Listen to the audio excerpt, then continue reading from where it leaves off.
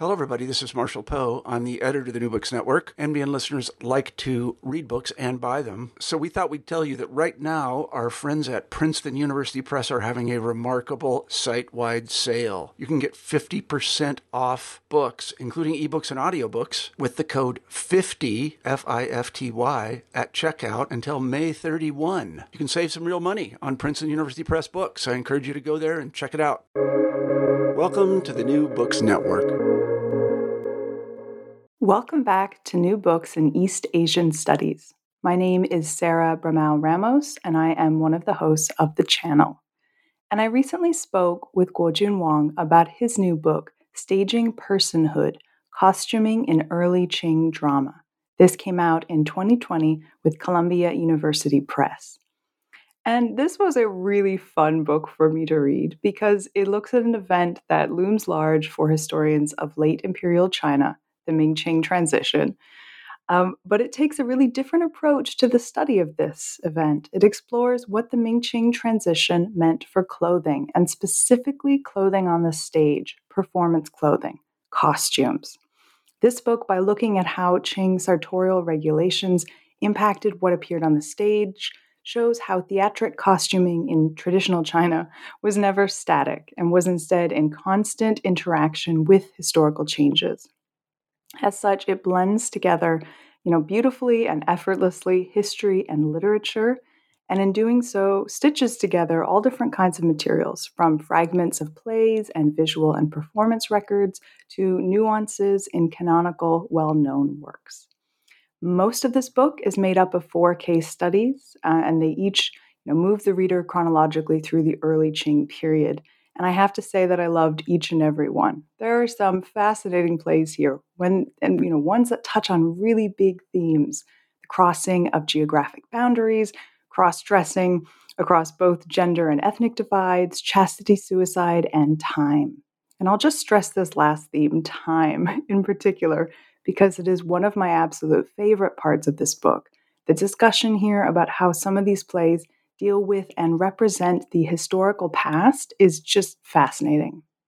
So, I highly recommend this book if you're looking for a careful reading of some plays that you might know well and some plays that you probably don't know at all. If you're looking for a different take on this historical moment, the Ming-Qing transition, or simply if you want to see what it can look like to combine history and literature together. I hope that you enjoy it, and I hope that you stay to listen to our conversation where we touch on some of these case studies. And Guojun also talks about not only how what was conceived of as a single chapter in a dissertation prospectus, how that grew into an entire book, but also speaks to the challenges of writing about silences. So with that, I leave you to enjoy the conversation that follows. I'm here today with Guojun to talk about his new book, Staging Personhood, Costuming in Early Qing Drama. Welcome to New Books in East Asian Studies, Guojun, and thank you so much for taking the time to talk with me today. Thank you so much for having me, Sarah. Of course. So why don't we start at the beginning with your beginning? Could you say a few words about how you came to the field? How did you come to work on Chinese literature and Qing drama in particular? Oh, sure. That's a easy and also difficult question because I kind of have to reflect on my life to think about, hey, why and how did I come to be this person that I am as a scholar of Chinese literature? Well, I can briefly mention that I grew up, or for the first 16 years of my life, I lived in a mountainous village in North China. That's the rural area of Chengde. Um, I also learned from the elderly people in my village that my ancestors actually migrated from Shandong province to Chengde, to outside the Great Wall during the early Qing period. So probably around the beginning of the 18th century. Um, and the village is pretty much a agrarian society. A majority of the people are still farmers, and my family still live there. During the years of my childhood, I was pretty much spending the days and nights working on the farms, collecting firewood from the mountains, catching fish, and just enjoying what nature had to offer in rural China. And then I developed this keen affinity to nature. I think that played an important role in my future career and scholarly interest. So, fast pace into when I went to high school, that's for the first time I went to live in the city of Chengde in a boarding high school. And then once I picked up a few or two books from a street vendor. One is titled, the Three Tang Poems, 唐诗三百首, and the other is 300, not three, 300 lyrics of the Song Dynasty. So reading the poems, I realized there's such a strong connection between Chinese literature, especially poetry, and nature. And then I went on to read and almost memorized the entire 300 Tang poems. I think that's how I got started to relate my life to Chinese literature in a very everyday life way. And then that also led to my major in Chinese literature when I went to college in Beijing Normal University. Um, I have to say it was a hard time for me to learn to appreciate what scholars do when studying literature. And I must thank Professor Guojun, a philologist and scholar of Chinese drama and fiction at the Beijing Normal, who taught me all the things about Chinese drama, philology. That really kind of paved the way for my future study and research in Chinese literature. It was also him who encouraged me to study abroad. I had no idea or intention of, coming to the States to study, but he encouraged me and I followed his advice and I came to the States to do my PhD. That's the beginning of another story. Fabulous. So you were it was all around you, and you had some great teachers along the way. Yes, definitely. In China and in the States, I mean, at Yale, I was working with Tina Lu, Kang Yi Sun Zhang, and Peter Perdue. So that's in the history and Asian department. I was also able to explore other disciplines, anthropology, art history, etc. So you were asking about how I came to work on this topic. I guess all those influences, my training in China, my experience in the States, and my exposure to historical studies, especially New Qing history, led me to focus on this time period, Ming Qing transition, and to invest more on reading and thinking about drama. So that's the general, experiences that led to this project. Fabulous. So you mentioned there, sort of the different disciplines, and this is certainly an interdisciplinary book. And that's, definitely something we're going to be talking a lot about going forward. But before that, I wonder if we could just talk a little bit about the sort of the life story of this book itself, because you've just sort of outlined there your origin story. And you say in the acknowledgments of your book that this project came out of your PhD dissertation. So could you talk a little bit about that in particular, about sort of revising your dissertation and turning it into the fabulously interdisciplinary book that it is? What was important to you in that process, that dissertation to book move? Yes, thanks for the question. Yeah, it's a long process in the making. From I remember 2012. That's when I first conceived or started to prepare the we call it prospectus, basically a proposal for dissertation. There are there were quite a few radical changes in the process. The first one was that I did not plan on writing a dissertation on clothing, identity, or costuming. I was starting with the idea of anti-theatrical practices like censorship on drama or regulations on costuming and the basically the negative and antagonistic views of Chinese drama. So I was starting with something like that for the dissertation. And one chapter I planned to deal with costuming and clothing in early Qing period. I started with that chapter, and then it became the whole dissertation. I basically gave up on the rest of the dissertation proposal. I think I was lucky to be allowed to do that.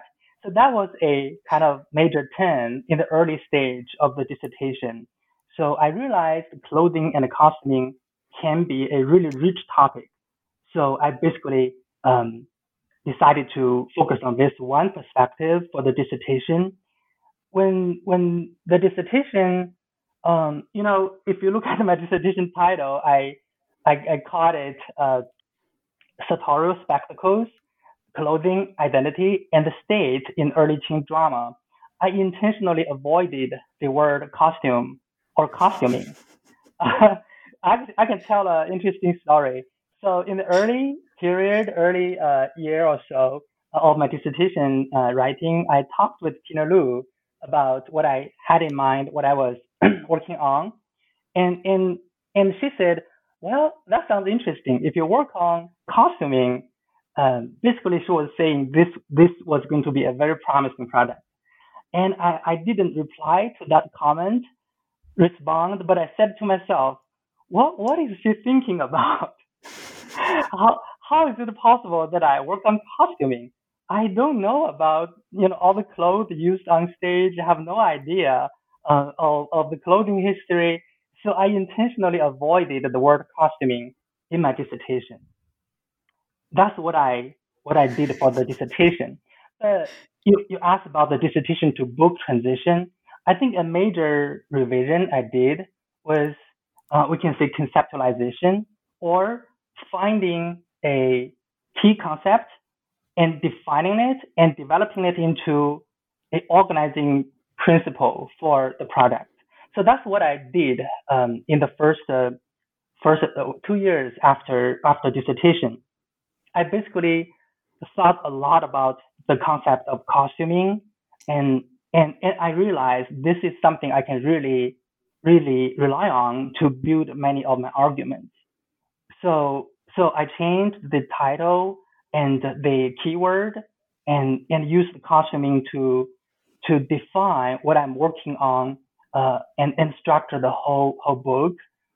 That's one major revision. Of course, I had other opportunities to visit like Taiwan and talking to scholars in Asia, Taiwan and China, and then accessing more materials and enriching the chapters. So the book is based on the dissertation. I I basically rewrote the introduction completely. I rewrote many versions, and I expanded or added a chapter, the first one. The rest, I fine tuned them without making major revisions. That's pretty much what I did for the revision process. Fabulous. And I love that, the one chapter you started on first, the chapter about early Qing drama and clothing sort of took over the dissertation, and then costuming in turn took over from there. I think that's a great I don't know. transformation journey. Yeah, I don't know whether that's a good suggestion for dissertation writers, though. Whatever. I guess it's maybe a gentle warning. Be careful what you start with, because you might find out that it turns into an entire project in and of itself. I think you mentioned costuming there and how important that is in the book. I think with that, why don't we talk about costuming itself? And you use this word very deliberately. You specify in the book that costuming is in reference to the theatrical appropriation of body and clothing in drama text, performances, and different types of visual representations. So it encompasses dressing, undressing, cross-dressing, different modes of associating bodies and clothing, all in theatrical practices. So could you talk a little bit about costuming in particular and what it's sort of, doing for you in the book? Because it really is, so fundamental to the work that the book now transformed is doing. hmm Yes, that's definitely the central concept and my entry point into the materials and the historical moment. as you just read from my discussion, I kind of define two meanings of costuming. There's a narrow definition of costuming, which is the use of costumes on stage, the stage costumes, what kind of designs, materials were used, and how they were combined or coupled with different role types or characters on stage. But that is not my main focus in the book. And I had this broad definition you just introduced. I Mm-hmm. think that definition allows me to do a few things. First, it offers a material approach to early Qing literature and society. So instead of looking at the the words, the expressions, the emotions, I start or I try to trace the use of clothing, the descriptions of clothing, hairstyle, and gendered bodies in the theatrical texts and performance records. So that gives me a concrete entry point to understand, to perceive the dynastic transition in early Qing history. So I think the material perspective really allows me to see things otherwise not that visible to scholars and readers of early Qing literature. And then following that, it allows me to deal with a body of very challenging materials, which is the performance text, because I'm dealing with drama, and very often, well, I mean, unlike poetry or prose or the other more canonical genres in Chinese history, drama was kind of marginal, and many of the existing texts are in fragments. Very often we do not know the real authors, or we do not know whether the author wrote this very edition, or there could be other people, adding materials to it. So sometimes it gets really messy. And costuming allows me to look at, drama scripts and performance records, the fragments and performance records. So that concept allows me to bring together all kinds of materials um, to put them into one conversation. That's the second point. And lastly, I would like to say that costuming allows me to bracket the focus on the identity of Ming loyalists, or the so-called remnant subjects of the Ming dynasty. I'm not starting with, I'm not saying that that's not important. I mean, it's very important to talk about the writings by Ming loyalists in early Qing China. But in this project, dealing with this particular body of materials, I'm starting with costuming, not the authorial identities or authorial intentions. So, so that's something I think really informs me about how I approach the dramas and related historical documents in this book. So that's a few things I have in mind when thinking about this concept. Absolutely. And I think, that thank you for that explanation. I think, as you just sort of outlined, costuming is doing so much work for you here. And I think you bring up a point about sources and the fact that costuming allows you to sort of broaden the sources that you look at. And I'm a little torn because I want us to move to talk about the Ming-Qing transition, but I feel that this is a really great moment to talk about sources and silences in the sources because, on one level, this is a book about um, clothing that is costumes that are worn on stage. And central to this, you talked about identity, and in the Ming-Qing transition, one part of this book is about how Manchu clothing, makes its way on stage, whether it does or not. And you point out in the book that there is a real silence there because there are very, very few plays that feature Manchu clothing on the stage. It was a real challenge in the early Qing to represent Manchu clothing on stage. And I have to imagine that at least someone early on in the project, hearing that this was a part of your work told you that this project couldn't be done, that there weren't the sources for it. I just have to imagine that someone said this to you, because when I was describing this book, at the very basic level to someone, that is their first response. Oh, there was no Manchu clothing in early Qing drama on stage. What are you talking about? So could you actually talk a little bit about this in particular? Is this something that people told you was this a challenge, trying to put together the sources for this book? Yes, you're so right.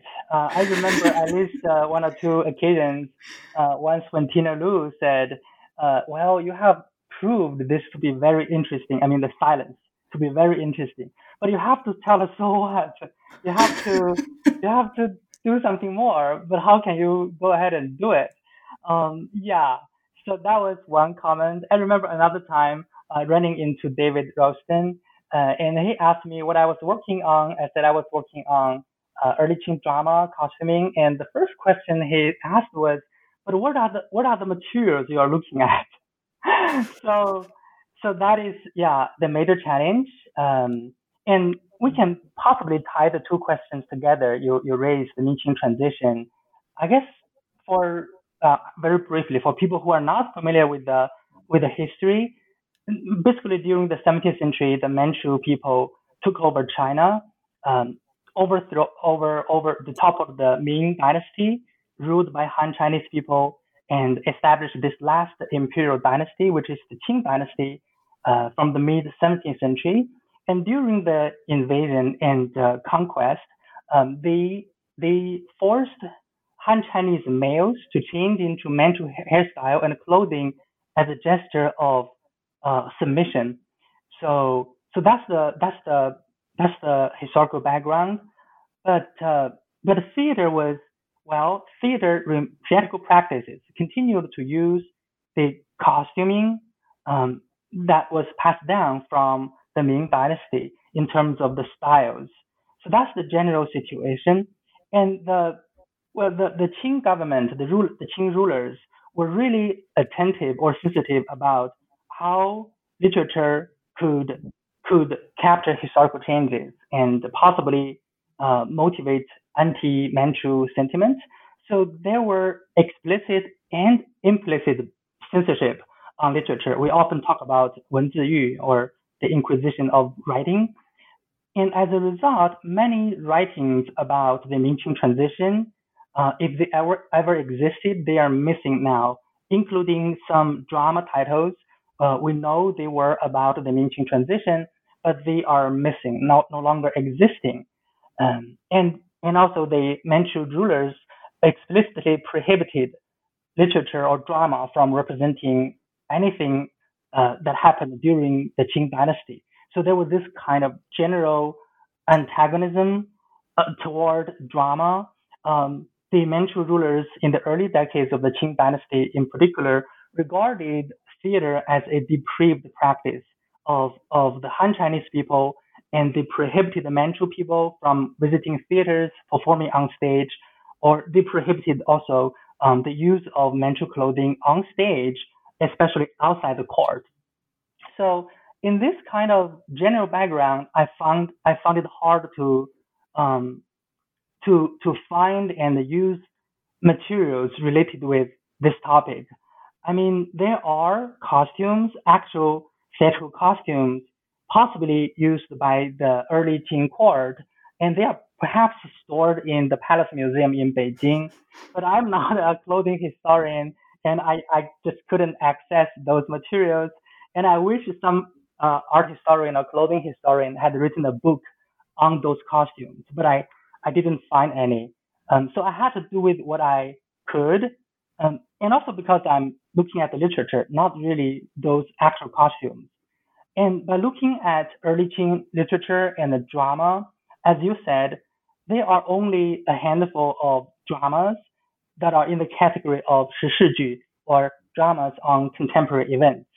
And in those plays, there are even fewer, just a handful, which try to handle or tackle the issue of dressing people in or uh, in the Manchu way or not in the Manchu style. So I had to, I guess, in one way, I had to look very broadly into the existing body of early Qing drama to see what we can find or what we cannot find to prove the silence, the absence, and prove the meaning of that absence. And on the other hand, I have to dig deeply into the existing materials and see what traces are left in history that I can try to make sense of. Basically, like the fragments of one play, Wan Li Yuan, a 10,000 Li reunion, or the nuances in a canonical play such as Tao Hua Shan, Peach Blossom Fan. So basically, looking both widely, broadly, and very closely at a selected body of materials, and then try to place them into the general history of clothing, costuming, ethnic relations. That's my approach to trying to tackle this challenge. Yeah. I think it's a great approach. And I love the way you framed it in terms of, going both, both broad and specific, because, as you were saying about, the silences that are there, you mentioned in the book at some point that there are some, I feel like I should say 400. There's a large number of sort of Ming dramas about historical moments. And then there's, sort of very, very few for the Qing, right? Like there's lots of information about what clothing should be worn and how to represent non-Han characters in terms of their clothing for the Ming, but very, very little in the Qing, right? And there's a challenge there because the silence indicates that this is a sensitive issue, that this is something that's different. But how do you then interrogate it? So I think the broad and specific approach, I think that's a fascinating way of sort of framing it. And in terms of, the Ming-Qing transition, you point out in the book that the prohibition of men and women's Manchu clothes on stage in the early Qing, and this is very much an early Qing thing, means that in terms of drama, that dynastic transition is also a moment of dynastic rupture for the stage, for drama as well. So I think it's sort of a double rupture there.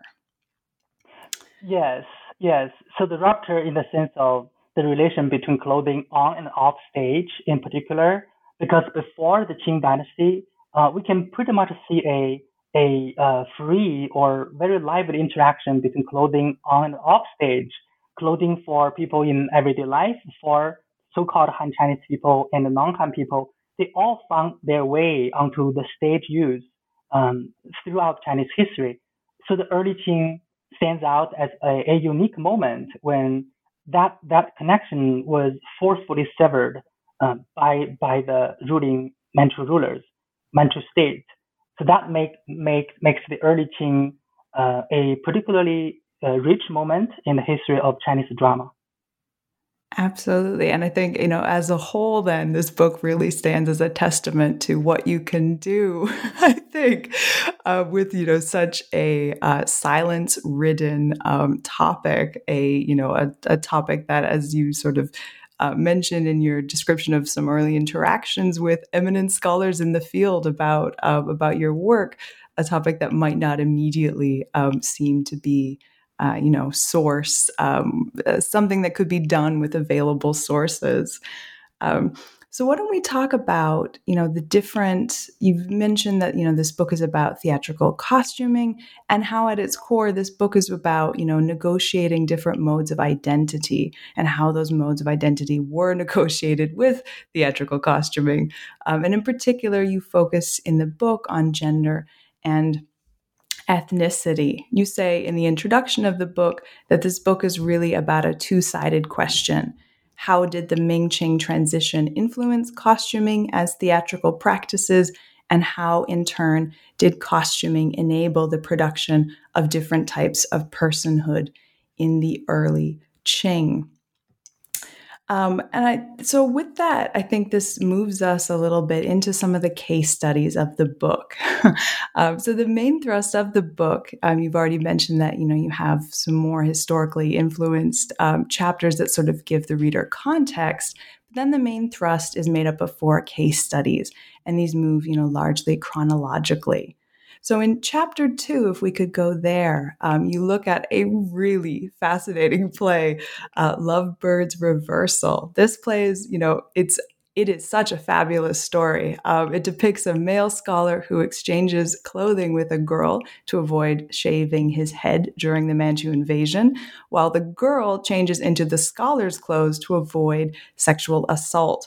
The girl then passes the imperial examination, and as you know, when she does this, she wears Manchu dress. And this is such a fascinating play because it deals with the two major themes in the book, gender and ethnicity, and how these two identities intersect in this play is really fascinating. So in terms of the female character, she cross-dresses once to present herself as a male scholar, and then a second time when she dresses in Manchu style. And through this, double cross-dressing, the categories of male and female are just totally upended. And as you point out, through costuming, Lovebirds is really about, the very serious identity crisis caused by the Ming-Qing transition. So could you, I've tried to sort of capture the main idea of the play there, but is there anything you want to sort of say about the real disruption of gender and the performance of cross-dressing in this absolutely fabulous play? Thanks, Sarah. You summarized the chapter better than I could have done, really. I do want to add that this play was written in 1650s. That's only a few years after the Manchu takeover of China, especially in Nanjing, the South China, where this play is set in. So the author also personally experienced the change. So that's one of the earliest responses to the Manchu invasion, and that's probably one of the few plays that mentions the Manchu hair and the dress regulations, because it has a person in the drama entering stage and announcing the Manchu ordinance that you have to remove your hair, otherwise your head will be removed. So this is an early response to dictatorial changes in during the dynastic transition. In terms of gender relations, yes, the Manchu government's dress regulation was gender specific because it targeted male Han Chinese people in society, and it somehow exempted female people, women. But that doesn't mean women's clothing or female clothing was not important. As we can see in this drama, that policy somehow created this situation in which female clothing could provide a sanctuary for a scholar who tried to preserve his hair during the change. This entire story of cross-dressing, the theme was not new. There were many other stories about cross-dressing in the Ming Dynasty. So the overall plots are similar in this drama as in other dramas, but the unique part of it is that the cross-dressing not only takes place between genders, but also between ethnicities. As you mentioned, the woman, the girl in the story, takes the examination and becomes a successful candidate in the newly established Manchu government, and then she, as a man, changes into Manchu uniforms after the examination, and that poses the question: so what's going to happen afterwards? Usually, in this kind of plays, the boy and a girl will simply replace or exchange or change their clothes at the end of the drama. So the man is back to a man, the woman is back to a woman, and sometimes they get married one more time, holding the ceremony one more time, just to make sure everyone is wearing the right clothes, according to their original so-called gender identity. But in this one, what happens in the end? Can the scholar simply borrow the girl's uniform, but he does not have a degree? It wasn't him who succeeded in the examination, and where is he going to return to in the new world? What kind of clothes is he going to wear when every man in this empire is required to change into mantle hairstyle and clothing. So all these ambiguities and challenges were made possible by the theme of the dynastic change and dressing regulations. I basically start with this kind of puzzle and look at how the process disrupts the relations between the boy and the girl and the understandings of their cultural, ethnic, and gender identities. I think that's what the chapter tries to do. I think it's such a fabulous way to start the book off. I mean, I know it's chapter 2, but in terms of starting the book off on the case studies and sort of looking at plays themselves, because this play in particular, as you just pointed out, has just so much going on. And one of my favorite moments in it, I think, is when the male character is sort of revealing himself to his father, and his father is reacting then to his son's dressing as a woman and sort of struggling with that. I don't know if you want to talk a little bit about sort of the reveal when both of the characters, return or, deal with the problem of how to return to what, clothing they should be wearing according to their gender. And then sort of changed, different, now that it's the Qing, different clothing that they're supposed to be wearing. Do you want to talk about the reveals sort of at all? Sure. When the scholar initially decided to change into the girl's clothes, he cited the Confucian teaching that one shall not harm one's body to be out of filial piety. He was citing his parents to support his decision not to cut his hair. However, by the end of the drama, when the father uh, sees his child in female clothing, he was basically appalled, and then he doesn't care about the scholar's excuse that I had to do this to preserve my hair.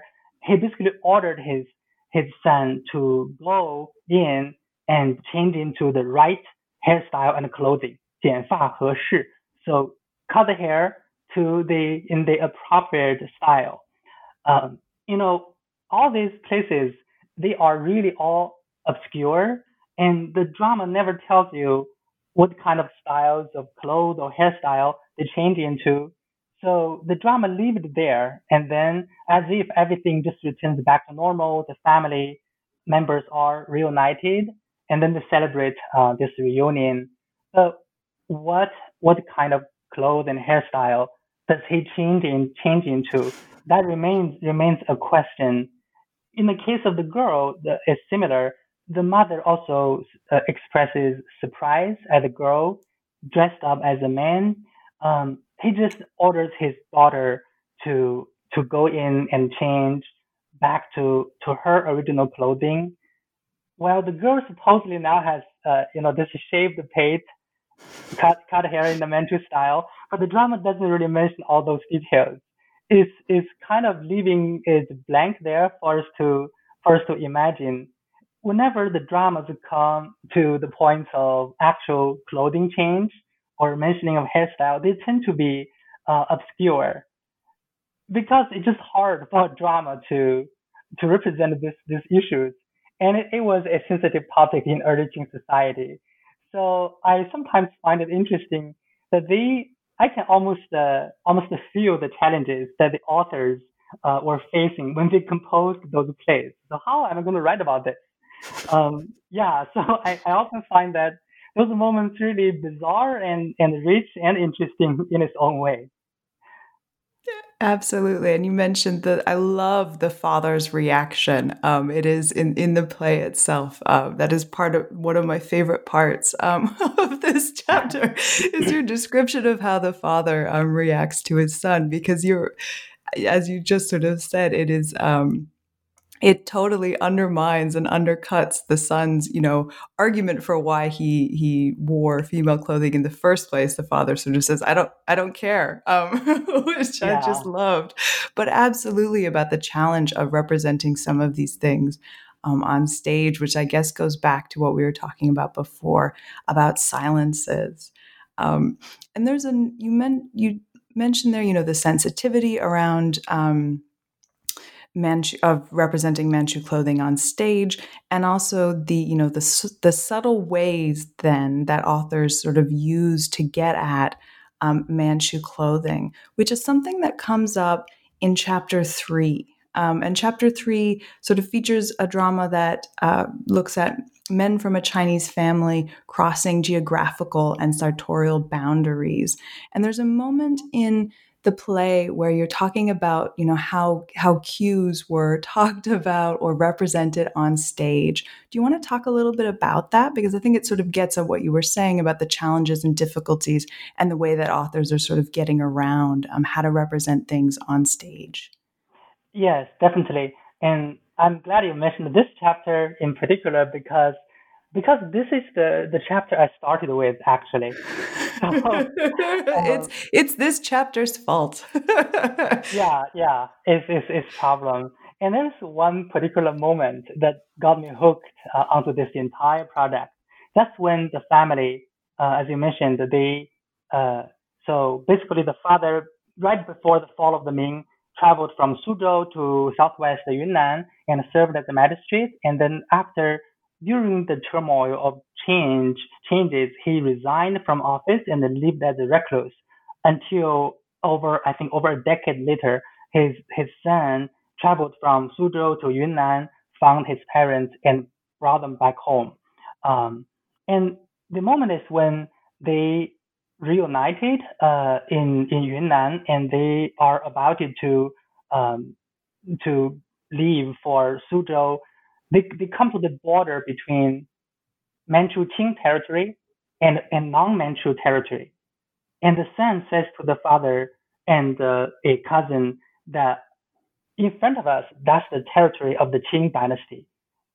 You too must shave your head and change your clothes. And then the father said, naturally so. And he sings an aria, a song, and the chapter ends. I mean, the scene ends.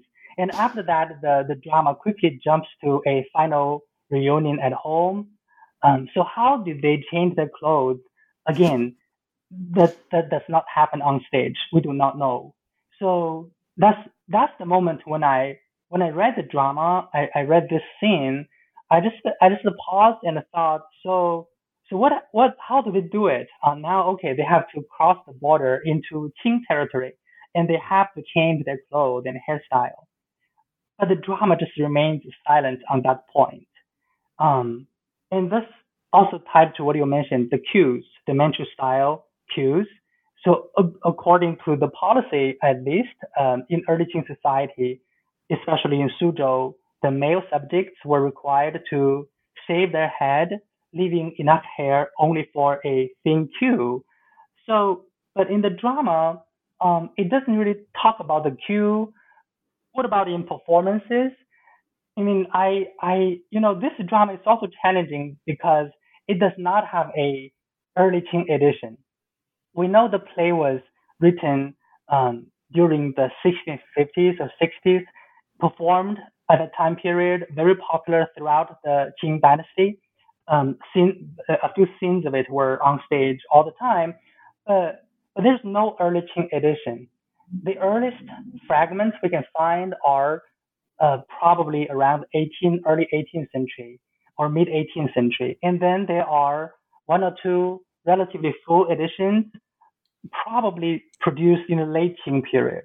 So I have to collect a dozen or so different editions of full or fragmentary pieces of the drama and just try to figure out how they represent the clothing hairstyle in the case especially two runners sent by the Manchu government to harass the Huang family in Suzhou. So they are explicitly government runners from the Nanjing provincial government, and they must be wearing Manchu clothing, right? Manchu uniforms. But how does the drama represent that in the text and in actual performances? So I found all kinds of references to their clothing, uniforms, and the queue in some relatively early editions. the fragments mention a belt, a rope. Sometimes it says a rope attached to the neck. So I have to hypothesis here. So possibly in some early plays or early performances of the scene, they were improvising using maybe a rope or whatever, a strap or belt or cloth to represent the cue. And when the two runners were beaten by a heroic young man in the Huang family, their one of their heads falls onto the ground, and the cue also falls onto the ground. So we can tell that's a fake cue. So maybe, just perhaps, in some early Qing performance of the drama, they used a fake cue to represent the Manchu style, hairstyle, and also possibly because they were 10 code officials in the early Qing, maybe they did not have real cues. So this is just some possibility, and I have to look at all these traces and try to piece together a possible way to perform the drama in the early period of the Qing dynasty. And then by the mid to late Qing period, the scene that Chai beating the officers was still popular on stage, and gradually Manchu uniforms were used for those characters on stage. And I talk about the change more generally in the epilogue of the book, which I argue reflects some shifting relations between costuming, personhood, and the state throughout the Qing dynasty. So, so this is a particularly challenging drama given the fragmentary nature of its existing editions. But I also found it very interesting to do something with this. And this is the chapter where on which Tina Lu mentioned, it's very interesting, but you have to prove this is meaningful, more meaningful. I mean, she was commenting on an early draft of the play. I wrote a few dozen versions of this draft of this paper, this chapter. So yeah, this is the first one I started with, and yeah. Okay, I'll stop Fabulous. here. I'm so glad I asked about this chapter because that was a fabulous, um, your description of sort of stitching together, if you will allow me, of all the different fragmentary pieces to put together this chapter. And I think, you say that it's an educated guess, if you will like. It's an educated inference that a robe attached to the neck or a sash attached to the neck is probably a cue of that. That I think makes complete sense. But the story of how this chapter came together is in and of itself fascinating, as is the drama that you're looking at. With stitching, I feel like we should just mention chapter 4 because I do want to talk a little bit about chapter 5.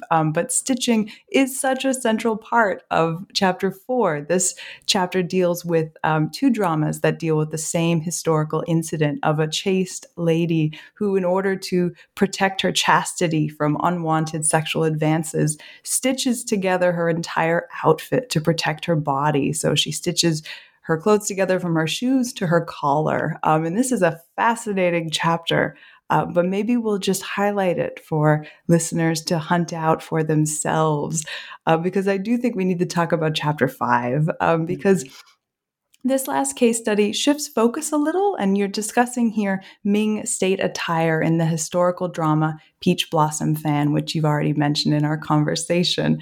And you show in this chapter how in this play Ming clothing gets assigned to the subordinate and profane space of the theatrical, in particular through the use of theater trunks and the transformation of Ming clothing from state attire to stage prop. So could you just touch on a couple of the examples that you cover in this part of the book in particular? Sure. This is the play. This Taohua Shan or Peach Blossom Fan is a canon in the history of Chinese drama. It was composed by Kong Shangren, a descendant of Confucius, and it was completed in 1690s. It took him over, I think, about 2 decades to complete the whole play. So so it's a really comprehensive reflection of the Ming-Qing transition that transpired almost half a century earlier. And that's why I use this drama as a way to conclude the case studies, because it offers a historical reflection um, over the dynastic change. If the earlier chapters are talking about people's initial encounter with the Manchu clothing system, and then their negotiations in the family in relation to the states and in gender relations, this last chapter um, provides a perspective to see how that dynastic change now becomes history, becomes memory.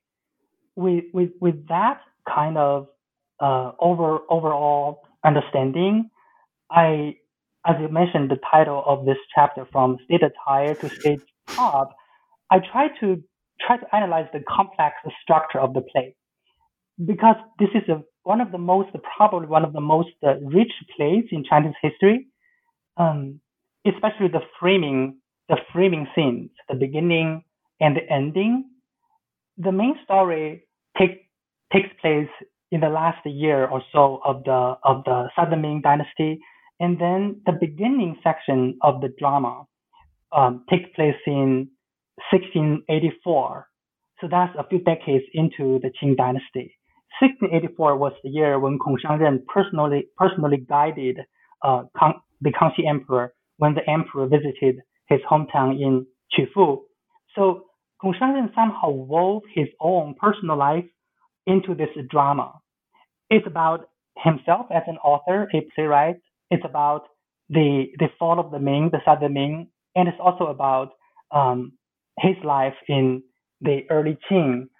So I try to examine the role of clothing, how the meaning of clothing changes in the story from the beginning of the story in the drama, where it is called ritual costume, and it is the costume used in in the ritual performances in worship of Confucius, and then that connection, that ritualistic meaning of clothing, is corrupted by theatrical performance, by especially represented by the figure of Ren Dacheng. So basically, his insincere performance corrupts the solemn meaning of the ritual costumes, and then the drama goes on to represent how that ritual costume, the solemn meaning of Ming state attire, um, how the clothing, the attire is dislocated, moved out from the center of the palace to the periphery of the Nanjing city to a temple, and how it is kind of transcended by a Taoist ritual, and also in the process how that Ming state attire is disengaged from the body of a Ming subject, Ming loyalist subject, Shikefa. And then after all these transitions, um, the the Ming state attire, well, this is hard to say. It is at the end of the Ming Dynasty, at the beginning of the Qing Dynasty, and then it becomes similar or tied to state props, because in the framing scenes of the drama, um, the very drama of Peach Blossom Fan is staged for performance in a commercial theater in Beijing. So that's in the first scenes of the drama. And then the costumes used on stage in those performances, in very oblique ways, are still tied to Ming state attire. So so this is hard for me to really explain, but I hope this gives you a sense of the relations, the connections, between clothing and a person and a state, in ritual performances, and then clothing are transformed into state props after the historical vicissitudes are happen. So I think that's the general idea of this chapter. I'm not sure whether it's clear or not. You can No, start from I here. think I think it is. And as you said, there is a lot going on in this chapter, as with all of the chapters, as you're dealing with sort of multiple, ways of individuals to relate to their gender, their ethnicity, and the state to which, they owe loyalty. There is so much going on in this chapter in particular. And it also, this chapter, and this is something that has, comes up throughout the book, it's also dealing very much with time and conceptions of time and the historical past. In large part, as you point out, in several places in the book, these dramas would have been performed to an audience in Manchu clothing, if they were performed at all, right? Which adds a different layer in terms of thinking about how the past is represented on stage and how that is felt in terms of the audience. I'm rambling a little, but it is a fascinating chapter that I think really touches on the issue of time and the historical past in particular. Yes, thanks for mentioning that. Really, yes, Taohuashan Peach Blossom Fan. It features the fall of the Ming and the establishment of the Qing, and possibly because of that, well, we cannot really prove it, but possibly because of that, Kong Shangren was demoted after the drama was composed and performed and circulated in society. So it was sensitive to talk about the Ming-Qing transition anyway. And then in terms of time, yes, that's also a very important issue because because scholars of Chinese drama, especially theater costumes, usually say, well, Chinese drama is emphasizes the aesthetic dimension, not the historical dimension. The costumes are ahistorical or timeless. Um, Whatever season you are in, wherever you are, whichever dynasty you are, if you are this upright official, you're supposed to dress in such a way, which is true. If you look at today's Beijing opera or Kunchi performances, that is a result of historical development. And one of my arguments is that clothing and costuming were heavily tied to history, to time. In this case, there was one moment in the play that is also the last scene of the play when the Southern Ming has fallen. Um, just a few remnant subjects, the supporting characters, they are holding a get together in the mountains. And then that's like a fisherman, a woodcutter, and a performer. They are just having wine and having a conversation.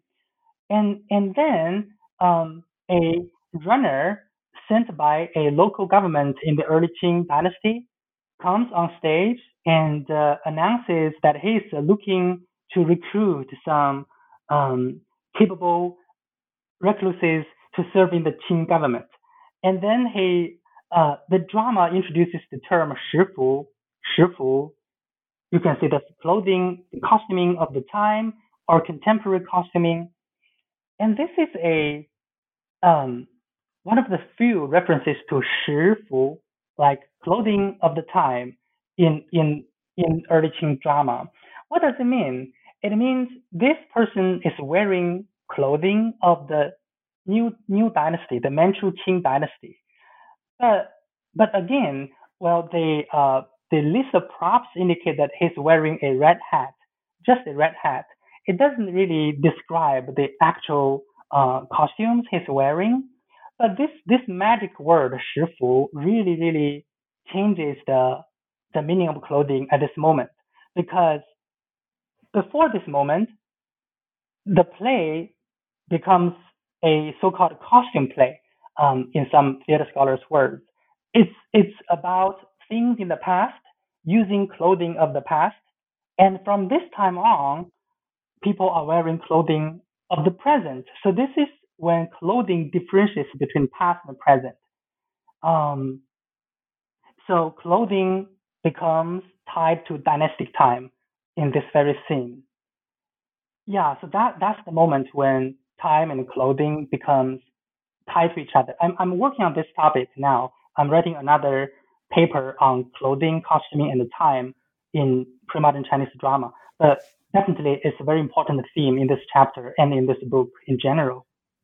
Absolutely. That was one thing that struck me about the book as a whole. I think the book does so much in talking about time and how we think about time and, how we see time playing out, conceptions of time playing out in the sources. So, I mean, thank you for that in particular, and for writing such an interdisciplinary book that sort of combines literature and drama and history, and does, I think, so much in terms of thinking with and about the sources that you're using. As we've talked about, this is a real, silence illuminator, I don't know, silence, opener in terms of what you're doing in the book as a whole with your sources. So congratulations on that in particular. But now that you're finished with this book and, the dissertation chapter that just took over and turned itself into the project as a whole and in turn this book, you've already talked a little bit about what you're working on next. But do you want to say a little bit about what you are working on and what is inspiring you now? Sure. Well, first, thanks for the compliments. Yes, as you can see from this product, my career started from the love for poetry, for nature, but then I found that I gradually developed this interest in the interstices between personhood, writing, and the material world.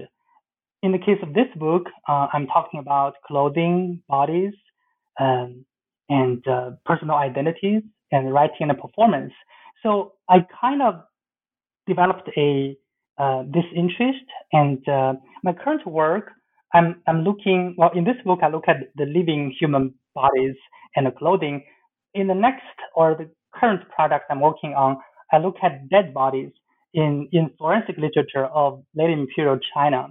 By forensic literature, I mean mostly the Gong'an or court case dramas and fictions, but also there are other materials, fictional, dramatic, or other genres dealing with corpse examination, and that also involves some legal and medical texts involving the treatment and examination of corpses in homicide cases.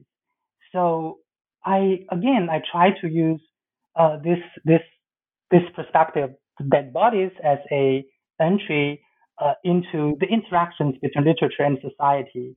So I'm reading a lot of thriller stories, very exciting, but also sometimes gruesome stories about killing, death.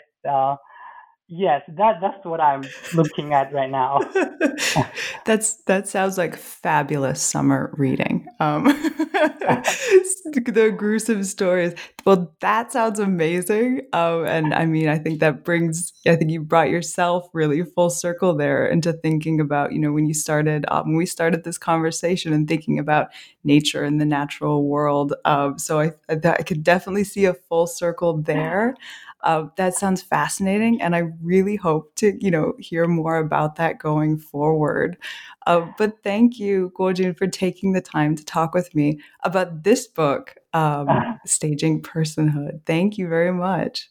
Thank you very much, Sarah. Thanks for making time to talk to me at this very unusual time in modern history, perhaps. Indeed.